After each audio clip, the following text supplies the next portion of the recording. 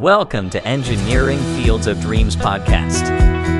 We're here to share stories and professional experiences of engineers across disciplines and let you explore the amazing world of engineering. Each episode, you'll hear inspiring stories and advice from engineers, allowing you to learn from their successes and experiences. Whether you're an engineering student, a veteran engineer, or just curious about engineering, we invite you to join us and explore the amazing and ever-changing world of engineering.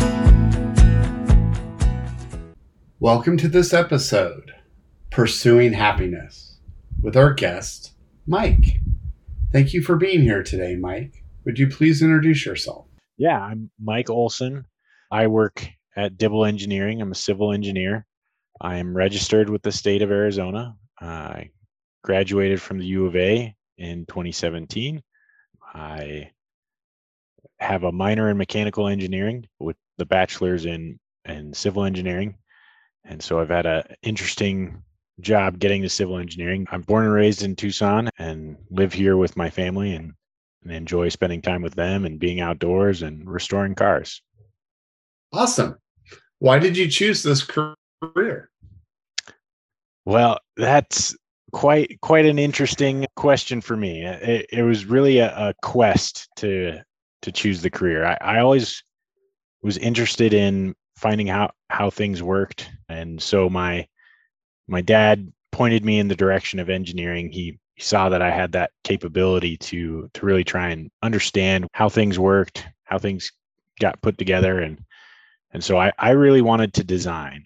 And starting my school career, I thought what I really wanted to do was aerospace engineering. And so I started at the U of A in aerospace and going through classes and meeting people. What I didn't do was talk to anybody in the field of any engineering field, really. But I figured I wanted to be an engineer and I might as well design airplanes. And so took some classes and struggled and learned and made some friendships. And then finally talked to somebody and learned that what I wanted to do was not on the timeline that I wanted. That if I really wanted to design aircraft, that I would need to get a doctorate and really work up the levels, and that starting out, what I'd likely be doing is running simulations or crunching numbers, and that just didn't enthuse me as much. And so I started talking to several other engineers that I had been in contact with in my personal life, and found out that what civil engineers do is not what I thought they did, and that it actually sounded a lot more interesting for me. And so I made a change in my major to be a civil engineer and started taking the different courses that were different from the mechanical engineering track at the U of A, and loved it and really started to get into it and got an internship with Dibble. Just from day one of my internship, really started to design infrastructure, and that lit the fire underneath me, and I committed to civil engineering. So I didn't start off as a civil engineer. As a kid, I really didn't know what civil engineers did other than maybe make bridges, and so it was eye-opening for me to be able to have an internship, to speak to other engineers. And so that's ultimately the reason why I chose civil engineering, was because I wanted to design, and designing infrastructure and being able to be a part of the construction aspect of it and seeing things get built was absolutely what I really wanted in life. Well, that's a great story. And I have a follow-up question. Other than talking to other engineers, is there any sort of advice you would give to someone who might be considering switching engineering fields? Yeah, do your research. So if pay is important to you, make sure you're doing research as to what the pay scale is between different engineering disciplines. I mean, it is a professional development, so we get paid well. But then also what types of requirements would be needed for for different engineering disciplines. For a civil engineer, you need a registration. So you need to get experience in the field and then take a test.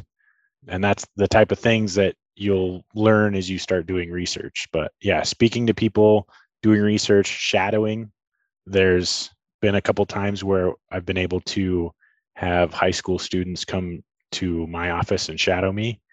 And I feel like that is such a valuable resource that not many high schoolers take advantage of. If I would have taken the chance to shadow a few people in high school, I might have known better what I really wanted to do when I hit college. So definitely talking to people, shadowing, doing a lot of research on your own. Those are the things that I would recommend to anybody on trying to figure out what you want to do as a career. I think that's all great advice. Thank you for that. What is one thing that you know now that you wish you knew before graduation? I wish I would have known how important golf is. But in seriousness, I would say that I didn't realize how important who you work with is. And so I kind of got lucky with my internships. I had a couple different internships and being able to experience several different management styles and companies and value systems in the companies. And so it was very interesting for me to be able to gain that experience and come to the understanding that who I work with, it plays a big role in how happy you are where you're at and why you would choose to stay there. So I would suggest to critically evaluate the people that you interact with, especially trying internships is a great opportunity to really get some more experience than just an hour-long conversation with people in an interview. So the people you work with really do play into how happy you are where you're at. For sure. And I think happiness is something that sometimes people don't really factor into their logic on, like looking at a job opportunity or staying longer in a job opportunity. Right. Yeah. And, I always say life is short. So you should really try to find a place that you're happy and feel it's a fulfilling career for you. Absolutely. Yeah. Because honestly, if you're not happy, it doesn't matter how much you're getting paid. You're just going to be miserable. So it really is important to find not only the career path that sparks your interest and drives your fire, but to find the people that you would like to be around and the culture of the company that you can really support. Because without that, you're not going to stay there very long. You're going to try and find something else. Yep. So that transitions nicely into my next question, which is recall a challenging professional situation and what did you learn from it? I approach challenging situations maybe a little differently than other people. A challenging situation for me typically involves either really complex problems that are needed to be solved or interactions with people. I'm not a big people person. I've taken the personality test, the Real Colors personality test, and I'm definitely a green, which people are not my forte in that one, but the numbers and data and equations, that's kind of where my skills lie. Whenever I'm faced with a challenging, complex problem, a work type, project type problem, I do like to take a step back and try and look at the big picture and break it down to basics and really try to understand the reasons behind the problem so that I can come to the solution. But I would say probably the most challenging situation that I've had was when I had a little bit of a difficulty interacting with someone on a client team. And that was that was new for me as I started to gain experience at the company and started to take on more of a client forward role, having to interact with clients. I kind of always assumed that I'd be able to get along with everybody, which is a little naive of me. But having an interaction with a client where I was struggling with interacting with them was new and challenging for me. And so in that instance, I really had to put my own feelings to the side and try and understand that it's not personal, that our interactions were not directed at me specifically, but that because of challenges with other things, that it was just a difficult situation. And so when I was able to do that and try and think about it more holistically as the project, and it's that it made the interaction easier. And then the other part was I had a great mentor who was there at all the meetings and interactions, and so it was nice to be able to have that support that I could rely on and have him take more of a forward approach in those meetings, so that I wouldn't have to so that I wouldn't allow myself to get riled up. And so that was fantastic. And so him being my mentor was really great. He was able to help me identify the reasons why I was getting riled up and help me to really remove myself from the situation where it wasn't about me, it was about the project. And so by doing that, our interactions became a lot better, and the project was able to be completed successfully. So that was a great outcome from that situation. Yeah, and that's a great story, and thank you for sharing it. And I think it's a very common thing for people at the start of their careers, as you said, to not yet have that experience of making the disassociation between it being personal and it being about the project. And so it's really great that you shared that lesson. So thank you.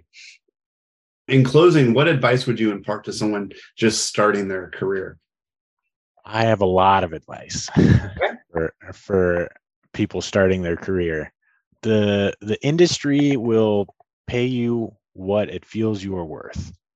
And so I wouldn't chase payment and chase pay scales. Like I said before, happiness is really important. In my life, through schooling and everything else, I've really learned that balance is super important, so that you can be mentally healthy and still love what you're doing. And so I would highly suggest to all people starting their career to really evaluate what's important to you. And at this stage in life, what's important to you might not be what's important later on in life. And so try to think about the future, think about what's going to happen, and try to put yourself in a position in your career path where you can be happy and fulfilled and be able to have time for the things that are very important for you. For me, that's my family. I try and make sure that I have time at home to be with my family and to enjoy spending time together and going on trips and vacations.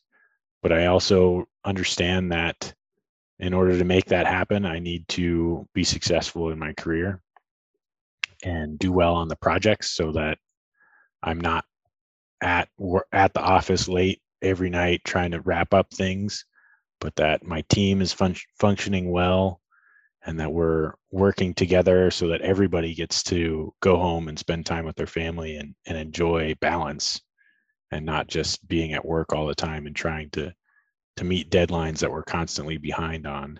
So I would suggest trying to find balance and prioritize the things that are most important. Those would be my key recommendations for all the new engineers. And then the other one would be come join us, try it out. You might not think you'd like it, but give it a shot. Do an internship, shadow someone. Engineering is very fulfilling. Yes. Well, thank you very much for sharing that sage advice with our audience today. It was a pleasure to have you on the podcast. Thank you. We'd like to thank today's guest for sharing their professional experience and career advice. We appreciate their insight and taking the time to share them with our audience.